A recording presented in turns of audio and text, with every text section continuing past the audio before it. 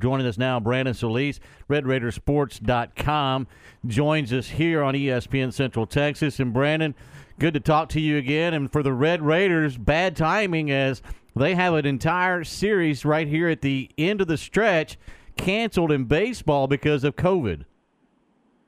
Yep, and they tried replacing that series, obviously, with somebody pretty local. Looks like that's not going to happen unless something, pops up tomorrow, maybe even Sunday.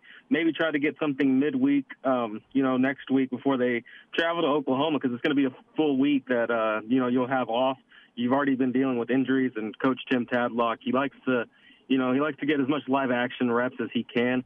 So look for the Red Raiders to probably try to fill out that schedule just before, the last two series come around. You get to close it out against Kansas before postseason, but obviously the Red Raiders not having the terrific season that they really wanted. A lot of losses in the Big 12 there, but they had some momentum. They did get a win over Oklahoma in a non-conference game over in Amarillo for those folks, and then right there at Texas, defeating those, getting 2 out of the 3.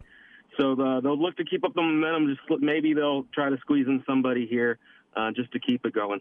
Brandon, I know the pitching staff was struggling with injuries during that series with Baylor. What's the status right there? And are those guys almost 100%? It looks like it's a lot of the same, honestly, kind of going in. And, that's something that the Red Raiders have kind of dealt with this whole season. Last year, they were, riding on their bullpen, riding on all those arms. They had a lot of potential. And then obviously COVID came, and now we're sitting here where the Red Raiders bullpen is kind of struggling with those injuries. You're getting some weekend starters that weren't supposed to be those kind of guys, but I think they're seeing some exciting things out of them. I think you saw that after the Baylor series in particular. They kind of bounced back over there, like I said, in Austin, getting one midweek against New Mexico, and they kind of got back into their groove there. But still, seems like to be the same with their bullpen arms at least.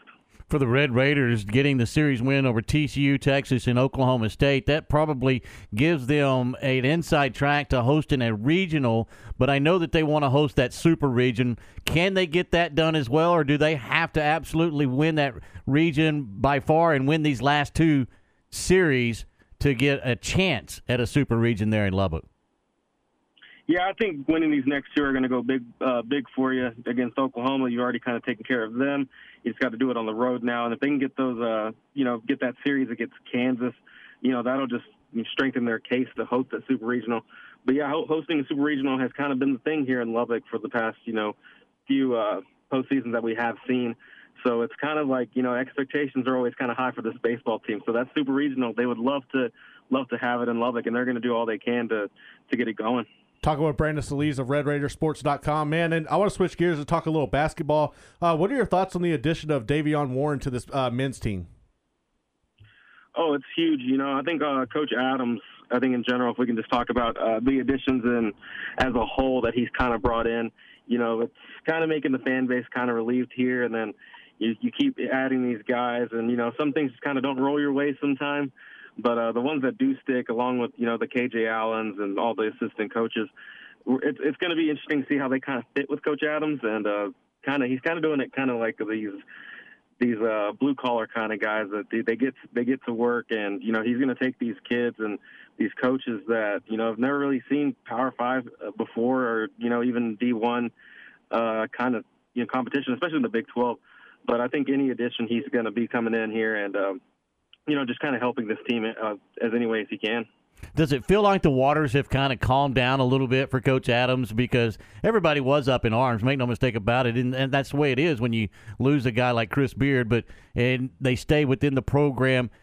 There was a lot of, I guess, high expectations for this team, and then all of a sudden everything hit the fan, and now they kind of are starting to – are the waters starting to calm down a little bit better? They are. There's still a lot of moving pieces going on that haven't really solidified themselves, or, that have really come to picture. Mac McClung being one of them. Is he gonna come back? What's he gonna do? What's his status? Then you add a guy like KJ Allen, like I've already mentioned from Last Chance U, has the stardom. You have your positives, then you have some of your your question marks. Mark Adams was Coach Beard's defensive guy. Is the offense going to be the same? Which is something the Red Raider Nation really wants to, get away from that motion offense, which he said that they are going to kind of stray away from that. but do you have your shooters, or is Clarence Nadolny going to take the next step and be a starter for you next year if he has to? There's still a lot of these unanswered questions that, you can kind of see from the outside in, and you just kind of hope to see that it just translates, man. And, you keep it in-house with Mark Adams, and that's something that Clarence, Kevin McCullough, the guys that did decide to return, played a big factor in their decisions. Brandon, the football team's benefited from transfers as well, and one that really caught my attention was Reggie Pearson of Wisconsin. What does you think he adds and brings to the Red Raiders secondary?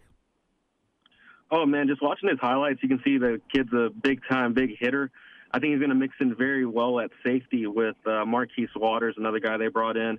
Just one of the handfuls of transfers that Coach Matt Wells has brought in on the defense side of the ball. It's one of the older defenses now, one of the more experienced ones, and that defensive backfield has, been attacked by multiple teams in the Big 12 through the air throughout the years. We've seen that number in yardage per game on average go down, and you're just hoping that all these transfers that have seen, example, Wisconsin, you got a Wisconsin guy, Duke guy, you have all these kids coming in from these Power 5 D1 colleges that have that experience, and it just kind of makes you a little giddy to see if they can actually turn things around and, show that like in recent years, the Big 12 played, pretty solid defense.